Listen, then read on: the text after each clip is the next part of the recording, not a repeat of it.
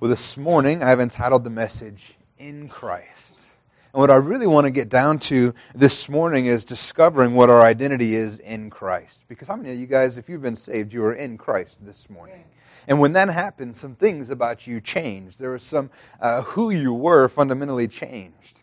And if people ask you who you are, you would probably have many answers that you could give them. You could say, I am a father, I'm a son, I'm a mother, I'm a daughter, I work here, and I do all these different things. So we have these answers about who we are. But to be a successful Christian, and what I mean by being a successful Christian is to live the life that God wants you to live and fulfill the purpose that He wants you to fulfill, is that we have to be able to answer this question as well, who we are, particularly who we are in Christ. And we have to be able to say it without any timidity, without any fear, with a boldness, and have a firm conviction in our heart of who we actually are in Christ. And the reality is that we can have this boldness of who we are in Christ because it is His work inside of us. How many of you know that it's a good thing that who we are in Christ has nothing to do with us? That's a real good thing. And also the reality is that who we are determines what we do. You've heard me say that before, but who we are determines what we do. When we were sinners, we sinned. But now that we are in Christ, now that we are saints, we're not sinners, that we're saints. And there's going to be a question on that later. But we are saints, not sinners. So we do those things. We do saintly things. We live our lives according to what Christ has accomplished in us. And today we're going to realize that the truth is that every attack against you in this world is fundamentally a question of who you are. It's a question of your identity. Amen?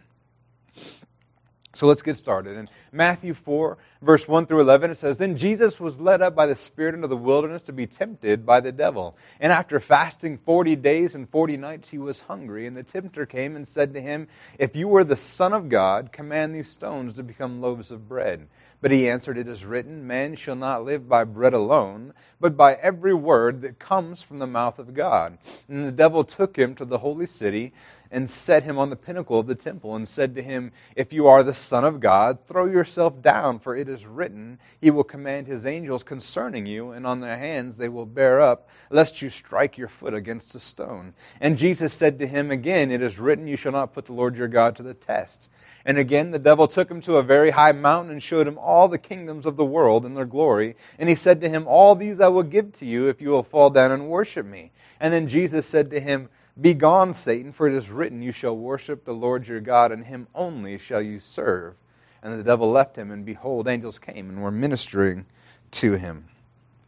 You're going to notice that when the devil came to tempt Jesus, he kept asking the same question. He said, If you are the Son of God. Then again down here, if you are the Son of God. And once again, and said to him, All this to give you in worship. First he questioned who he was, and then he tried to give him something he already had.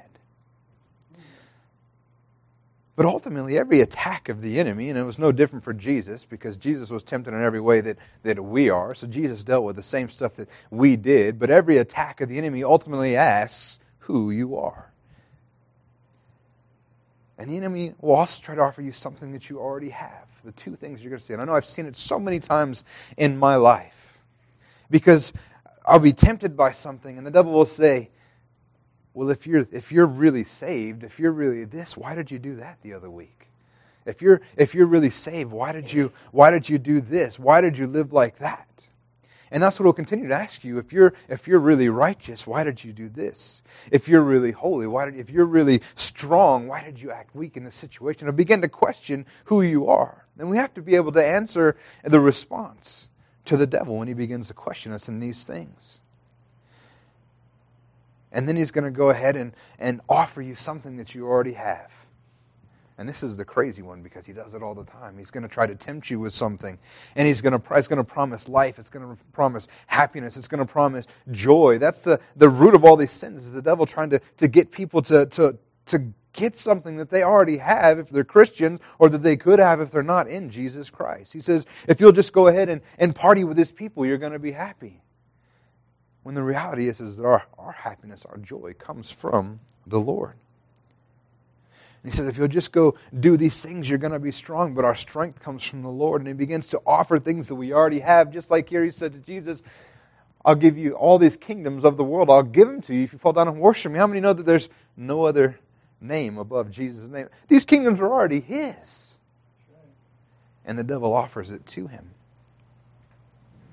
And then up here he says, if you are the Son of God. He says it twice. If you are the Son of God, he said, do these things. And he says, you need to prove who you are. If you are. And I love the way Jesus answers, because he answers them the same way twice, with the Word of God. His answer is always the Word of God. If you ever want to deal with temptation, you want to deal with the devil messing with your life, pull out your Bible and begin to quote Scripture back to him.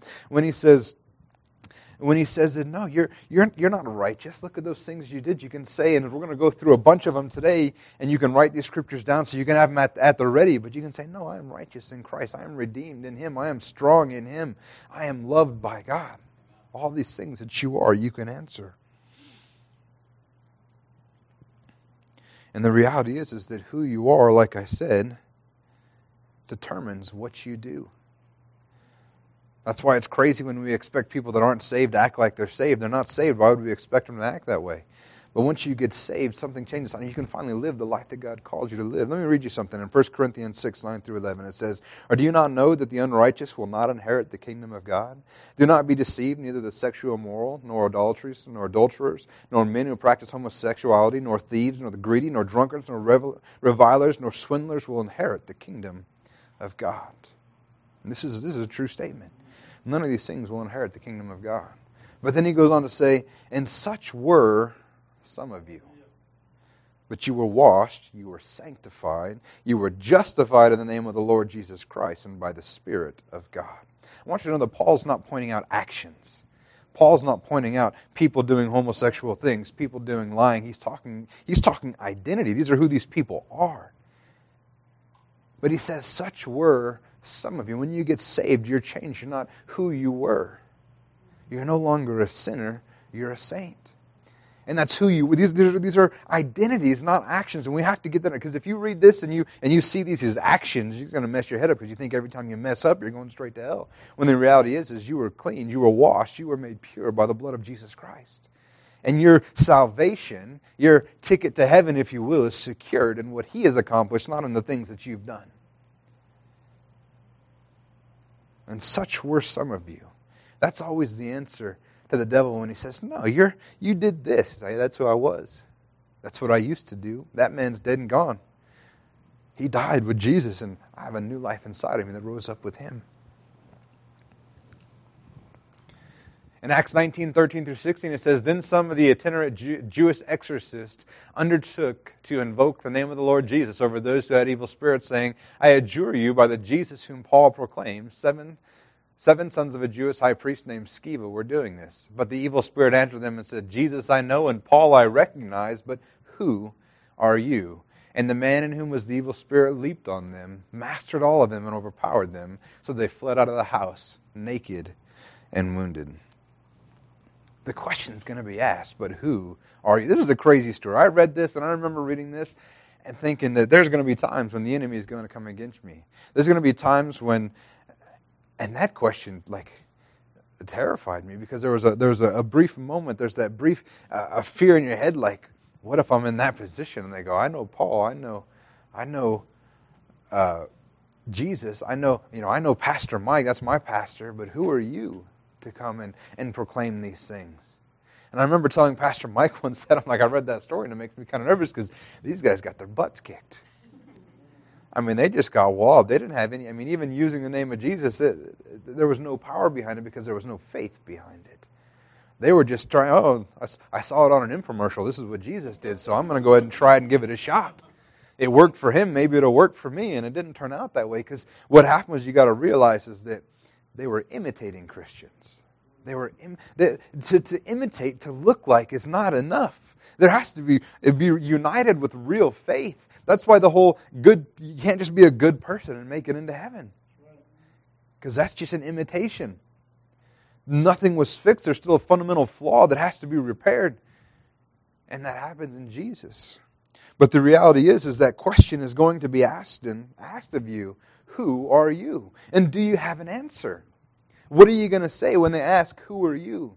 What are you going to say when you go back home to people you went to school with and they say, wait a minute, you're not a Christian. I know who you are. I went to school with you. I know that. What are you going to say when they say, no, that's not you? Do you have an answer? The question is going to be asked no matter who you are. Back to the story, I was telling Pastor Micah this. I said, what if this happens? And he looked me in the eyes and says, the devil knows who you are. And right now, if you have faith in Jesus Christ, if you are operating in His name, if you've been born again, the devil knows who you are. And when he asks who I am, the next few verses we go through, you're gonna know what to answer. The first thing I want you to know that in Jesus Christ you are chosen. 1 Peter 2, 9 through 10 says, but you are a chosen race, a royal priesthood, a holy nation, a people for His own possession, that you may proclaim the excellencies of Him who called you out of darkness into His marvelous light. Once you were not a people, but now you are God's people. Once you had not received mercy, but now you have received mercy. It says, but you are a chosen race.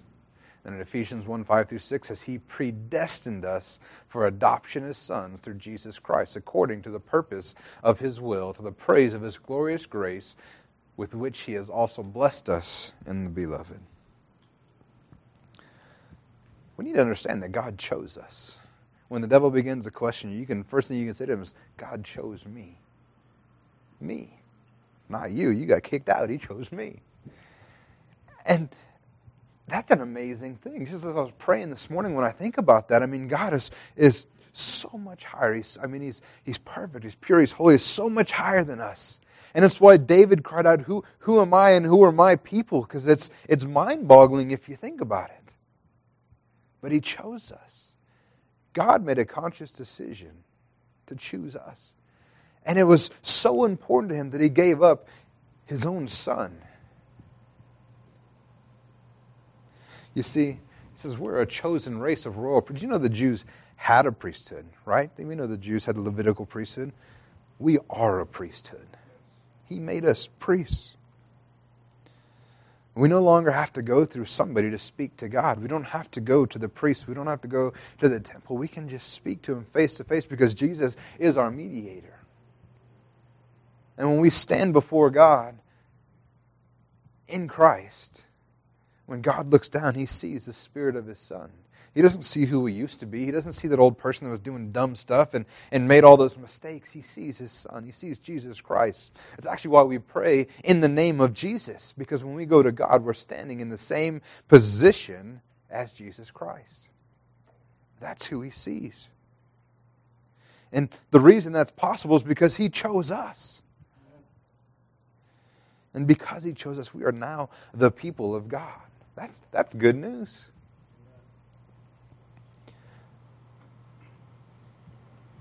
We received mercy and we didn't get what we deserved. Did you know that from day one, from the fall of Adam, God has been coming to us. God has been looking for us. He's been in the garden when Adam sinned and they were hiding and they were putting on fig leaves and all those different things. He's calling out to Adam, "Where are you?"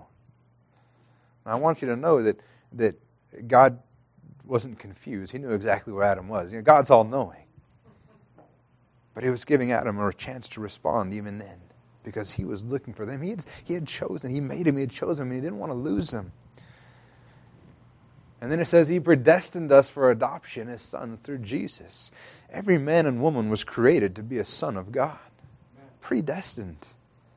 With the only thing standing in our way is ourselves. It's not God that put a stumbling block in. It's us. We either receive what He's made provision for, or we reject it. But the reality is that provision has been made. He predestined for all of us to be adopted as sons and daughters. This predestination, destiny, doesn't mean requirement, but rather a choice that we all have. But it's available to everyone because He has chosen all of us in Jesus Christ. Amen? Next, you need to understand that you are alive. This is an important thing to come to recognize, because in your sins you were dead. Ephesians 2, 4 through 6, but God being rich in mercy because of the great love with which He loved us. the great love with which He loved us, even when we are dead in our trespasses, made us alive together with Christ. By grace you have been saved, and raised us up with Him, and seated us with Him in the heavenly places in Christ Jesus. Since the fall, since Adam ate from the fruit of the tree of good and evil in the Garden of Eden, since that day, man has been dead.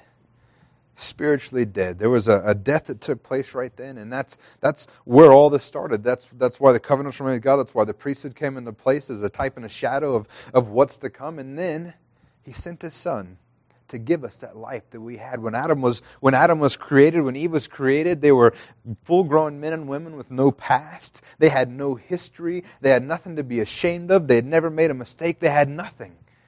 They were a clean slate. They were right with God. But ever since they fell, from that moment forward, none of us have had a clean slate. And then we live our lives, and if some people get upset that they're held to be held account of what something that Adam did, and I've talked about that before, and I'm sure I'll go into it again someday. We won't go too much today, but let me just say that's a good thing in the end, because we are held responsible for one man's actions. That means that we can be redeemed by one man's actions. So it's a good thing. But the reality is that since that time, none of us have been clean. None of us, we all have a background. We've all lived our lives. We've all made mistakes. We have shame and we have failures and all these things. But the moment that you got saved, you're restored to the same position that Adam was in. That means that all those mistakes, all those failures, they were removed from you as far as the east is to the west. And you've been made alive where you once were dead in your trespasses. You're alive again, and they're pushed away. And you're a man just like Adam with no past, with no history, with nothing to be ashamed of, because they were wiped clean in Jesus Christ. And He made you alive together with Him. Pastor Billy Hall, in a 2013 Activate conference, he said that dead men have no options.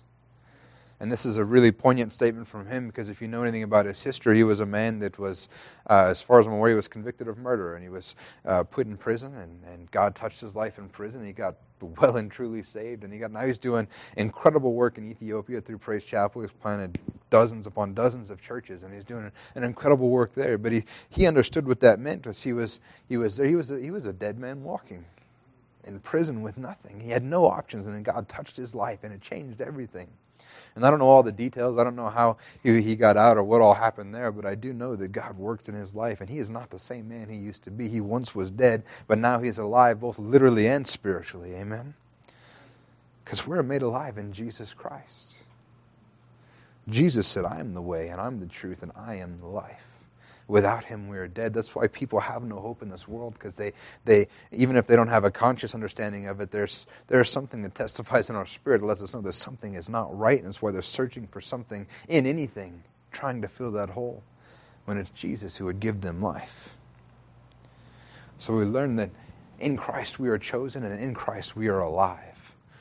We've also been made brand new. This is one of my favorite scriptures, one of the first ones I ever memorized. 2 Corinthians 5:17 says, Therefore, if anyone is in Christ, he is a new creation. The old has passed away, and behold, the new has come. It's kind of like, you guys ever seen those flow charts? Like maybe at a call center or something. It's like the person called, they want the checking department or the credit department, and here, go here. And there's a little arrow. It says a little flow chart how to get everywhere. Basically, this is the way the flow chart works concerning Jesus.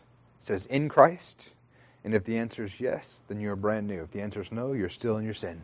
It's a simple test. If you're in Christ, you've been made brand new.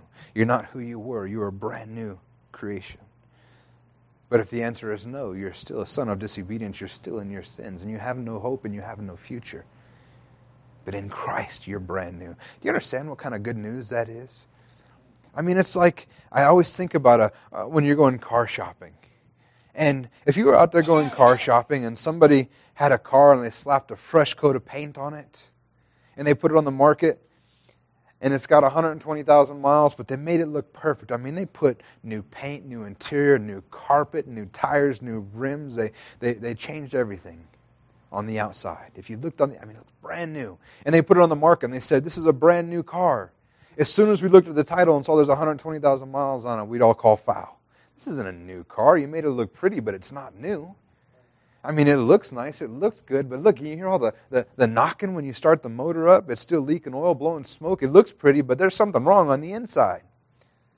You see, that's kind of what the law did. It made things clean on the outside, but the inside was still messed up, was still blowing smoke, and the valves were still knocking. But the truth is, in Jesus Christ, we are made completely brand new. It's not just a fresh coat of paint. That's what I love about what Jesus did is He fixed the problem that was inside of us. He gave us a new spirit and it made us brand spanking new, just off the lot. Haven't even pulled the mat off the carpet on the inside yet. I mean, we're brand new. That's what Jesus. It's not like a used car that's made to look nice. It's not like a Band-Aid put on the problem. But in Him, we are brand new. That's why when the devil comes at you and says, hey, I know, that's not right. I know what you used to do. You say, no, that's who I was. You're looking at a new model, baby. This is good stuff right here. I get good gas mileage, and I do 0 to 60. And what's a good 0 to 60 nowadays? I mean, cars go fast nowadays. Who's doing the tape? Record. Get rid of that illustration. It didn't work out. But we're brand new in Him. Amen. That's good news. Amen. Next, you need to understand that you are holy. And this is probably one that most people have the most trouble with, especially in a society when the world says that if you're not doing everything perfect, then you can't be this way. The good news is it has nothing to do with what you've done, but only what He's done. Ephesians 1:4 says, even as He chose us, there's that chosen again as well, but even as He chose us in Him before the foundation of the world, that we should be holy and blameless before Him in love. He chose that we should be holy and blameless, and this is in Jesus Christ. Then it goes on in 1 Peter 1:14-16, says, as obedient children, do not be conformed to the passions of your former ignorance, but as He who called you is holy, you also be holy in all your conduct, since it is written, you shall be holy, for I am holy. He chose us for the foundation of the world to be holy because of the work that He's done. That means that even if you make a mistake, as long as you get back up, as long as you continue in the faith, you making a mistake does not make you unholy because He's already cleaned you. He's already made you. He's the one that's done it. He chose you to be blameless before Him.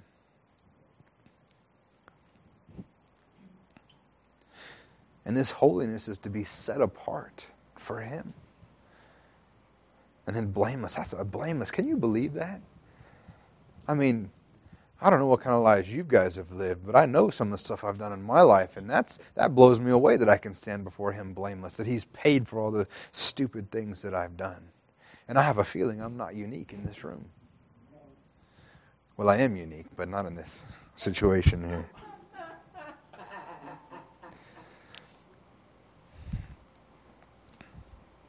Are completely free from all that stuff that was before us because He chose us to be holy. And that's so good that it's not because of what we've done. How many of you have at one time thought that you had to fix yourself, that you had to get things right with God, you had to work stuff out? I remember there was a time when I was younger, I thought that I kept thinking that I have to get right with God. I have to do these things. I have to start living right and do these things. And I kept failing. I kept falling down over and over. And what it did is it never made me holy. It just made me guilty. Feel guilty. It just made me feel shame and all these failures. And then I began to get a grasp of what actually accomplished. It doesn't have to do anything with what I've done. It has to do with what He's inside of me. And then as I got a hold of who I was in Him, then I began to live out those things. It was when I stopped trying to fix myself instead of just trying to live in God. Then all of a sudden I was living the way He intended me to live all along, because it was the work He did inside of me, not the work. And I was holy.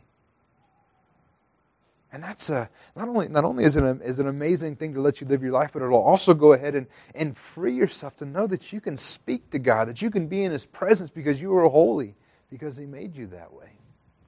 I love down here where it says, but as He who called you is holy, you also be holy in all your conduct, since it is written, you shall be holy, for I am holy.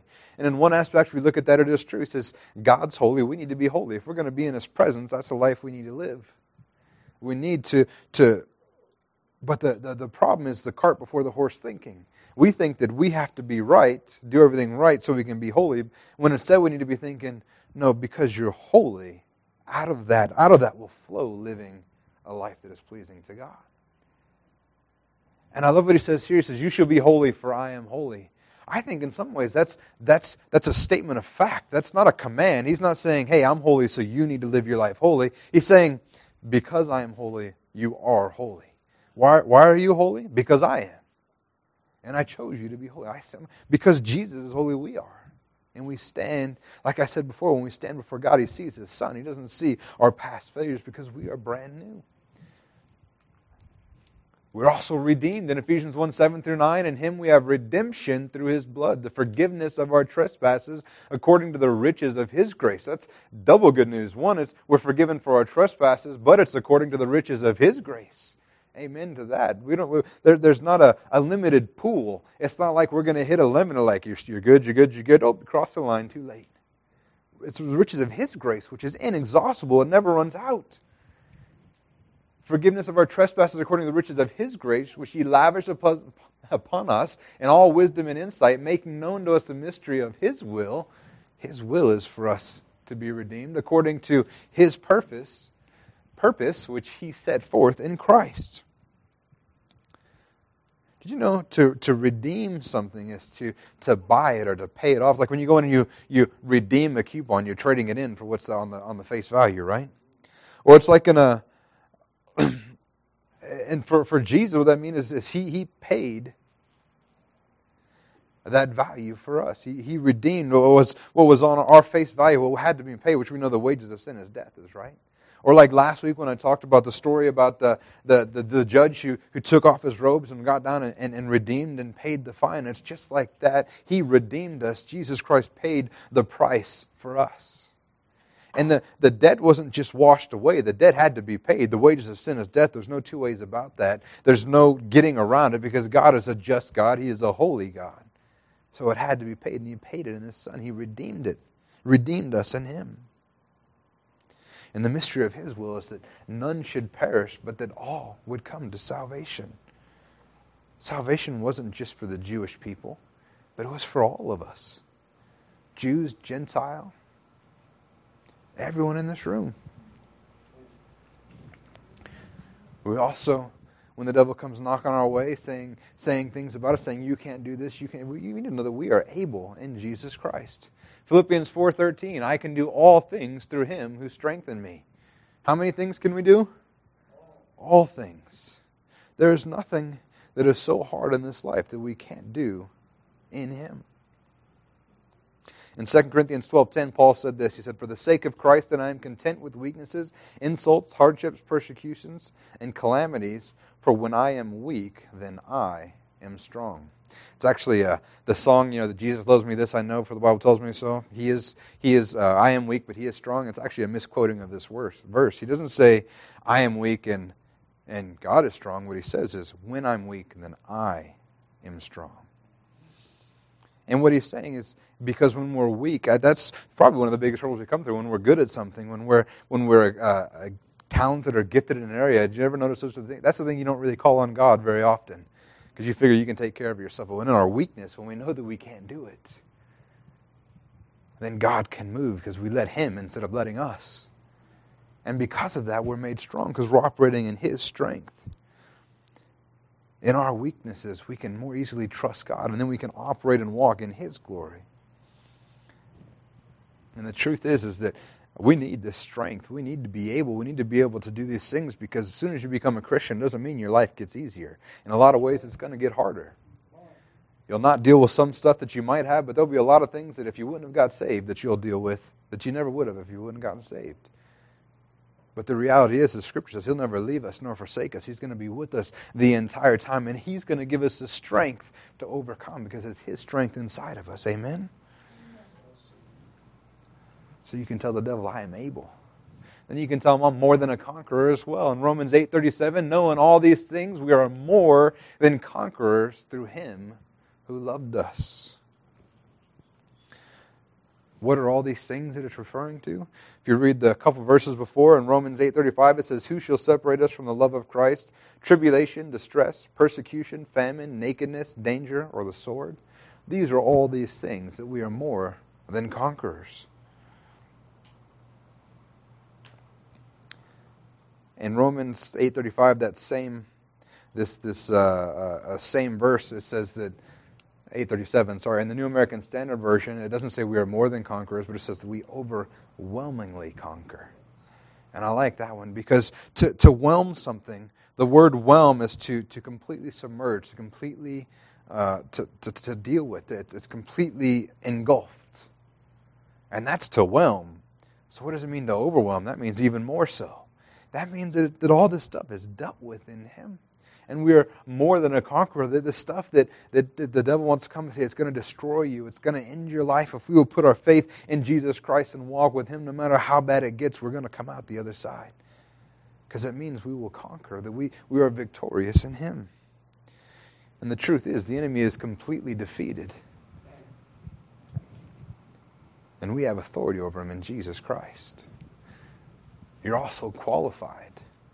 This is one where the guilt and internal shame begins to gnaw away at us as we begin to take inventory of our life and realize that somehow we begin to think that we don't live up. But the good news is it's not our works, it's not our actions that qualify us, but rather what He's done inside of us. Colossians 1:9-12, "And so from the day we have heard, we have not ceased to pray for you, asking that you may be filled with the knowledge of His will and all spiritual wisdom and understanding, so as to walk in a manner worthy of the Lord, fully pleasing to Him, bearing fruit in every good work, and increasing in the knowledge of God. May you be strengthened with all power, according to His glorious might, for all endurance and patience with joy, giving thanks to the Father who has qualified you to share in the inheritance of the saints in light." He has qualified us. God's will is that none should perish, that we would be whole and that we'd be healthy, that we would minister the gospel, and that the Scripture says that we're strengthened with all power according to His glorious might to do those things, that we're strengthened to bear fruit in every good work, that we're to increase in the knowledge of God, and we're strengthened according to His might. And then it says we are qualified to share in the inheritance of the saints. Anybody ever had to qualify for a loan? Or I had to qualify for a home loan once. And man, they want some stuff. They were asking me questions about Joseph, and they didn't even know I knew him. I mean, they wanted to know everything. And there's so many things that you have to declare. I mean, do you make this much money? Have you been working so long? Where's your last 37 addresses? They want to know about your kids. They want to know about your tax returns. They want to know about your bank account. It always cracks me up. They want to know how much is in my bank account right this second. It depends. I mean, if it's right after payday, I got a little bit in there. But if it's 2 days after payday, it's all gone to pay bills. So what's it matter what's in my bank account right now? But they want to know all these things because you have to be qualified to receive anything from that. Or you'll see the ads for people going to get a car loan, and it's like, negative 4.2% prime interest rate if you're well qualified buyers. And I don't know what you got to do to get that kind of interest rate. But they're looking for qualifications. And then if we take a step back and we start looking at our life, we start examining it, and we're like, man, nope, don't make that one. Don't make that one. Oh, nope, don't make that one. And we begin to think, because those are the things, right? Am I holy? On my own, I'm not. Am I strong on my own? We begin to take inventory. I'm like, I don't know. But in Christ, we are qualified for the inheritance of the saints in light. We've been qualified through Him. So when the devil comes up to you and says, "No, you don't make it. You don't cut the mustard," you can say, "Oh no, I do." Scripture says I am qualified in Him. You're also victorious. 1 Corinthians 15:56-57. "The sting of death is sin, and the power of sin is the law. But thanks be to God who gives us the victory through our Lord Jesus Christ." We are victorious over sin in Jesus. And that's a hard one to believe because sometimes we live our lives and what happens is we forget that we're victorious and we slip into some old habits, into some old ways. We forget these things. Matter of fact, if you can just get a hold of these 14 or so points that I made, that who we are, if you could grasp that, you would live a sinless life. You would live a victorious life. You would never have a failure according to living a holy life ever again. The problem is we forget. Or the problem is, at least in my case, many times I'll hear God reminding me, and I'm like, just give me a minute. I'll get back to that in a second. I'm going to do something stupid. One of the things I've always said is I don't have a problem hearing God. My issue is listening to Him sometimes. I hear Him loud and clear. I just ignore Him more often than I should. But if you have any sin, anything giving you trouble in your life, just begin to repeat this verse back to it. But thanks be to God who gives us the victory in Christ Jesus. You're also born of an imperishable seed. 1 Peter 1:23, since you have been born again, not of perishable seed, but of imperishable, to the living and abiding Word of God. In our natural birth, we are born corrupted. We are born broken. And anyone who wants to say otherwise, no, as kids we're innocent. We learn to be evil and oh no, you see some of the stuff kids are doing now. You don't have to learn that. We're born broken. It's a fundamental flaw. And even little ones need Jesus. And I hear more and more stories of 5 and 7-year-olds killing their friends, and we're born broken. But in Christ, we're born again. And we're made brand new. And this is forever. It doesn't weaken over time. It doesn't get. This isn't like, like when you look at a baby that's born, they have, they have like skin on like a baby's bottom. It's all perfect and nice. But then as we get older, it gets not so nice.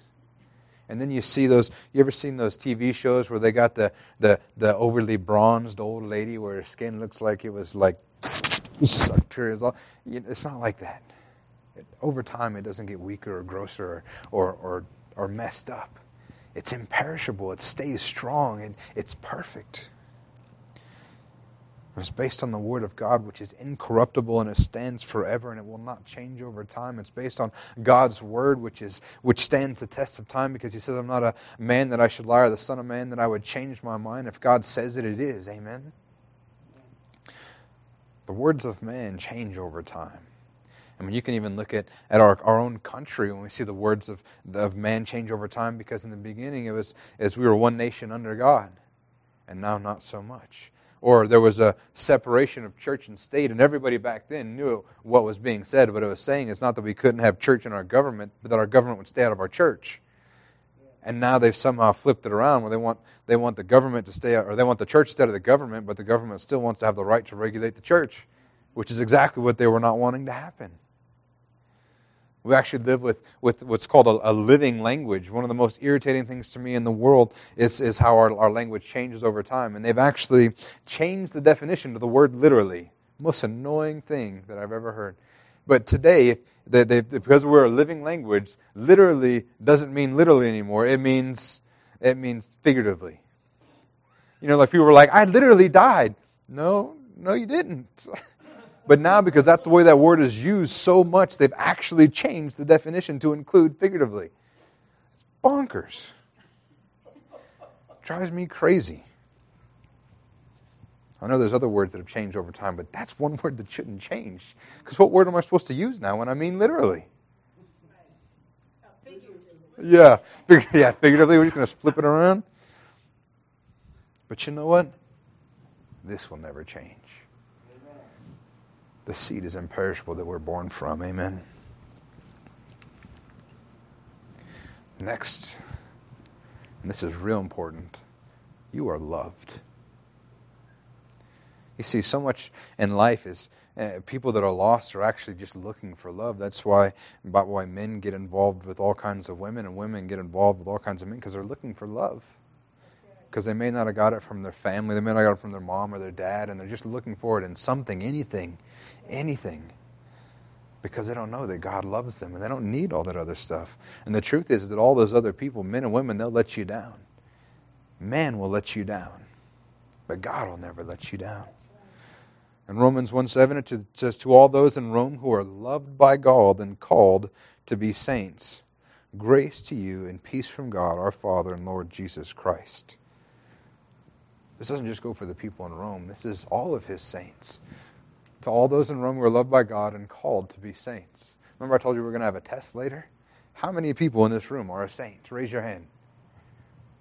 Man, finally, people are coming along with this one. First time I had to ask this, I had to trick them into keeping their hand up.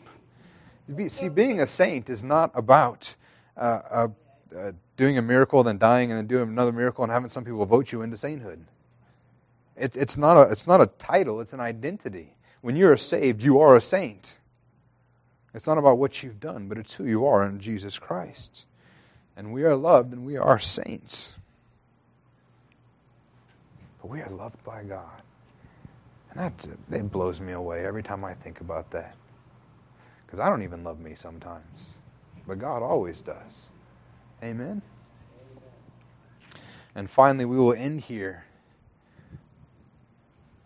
Is that you are a child of God.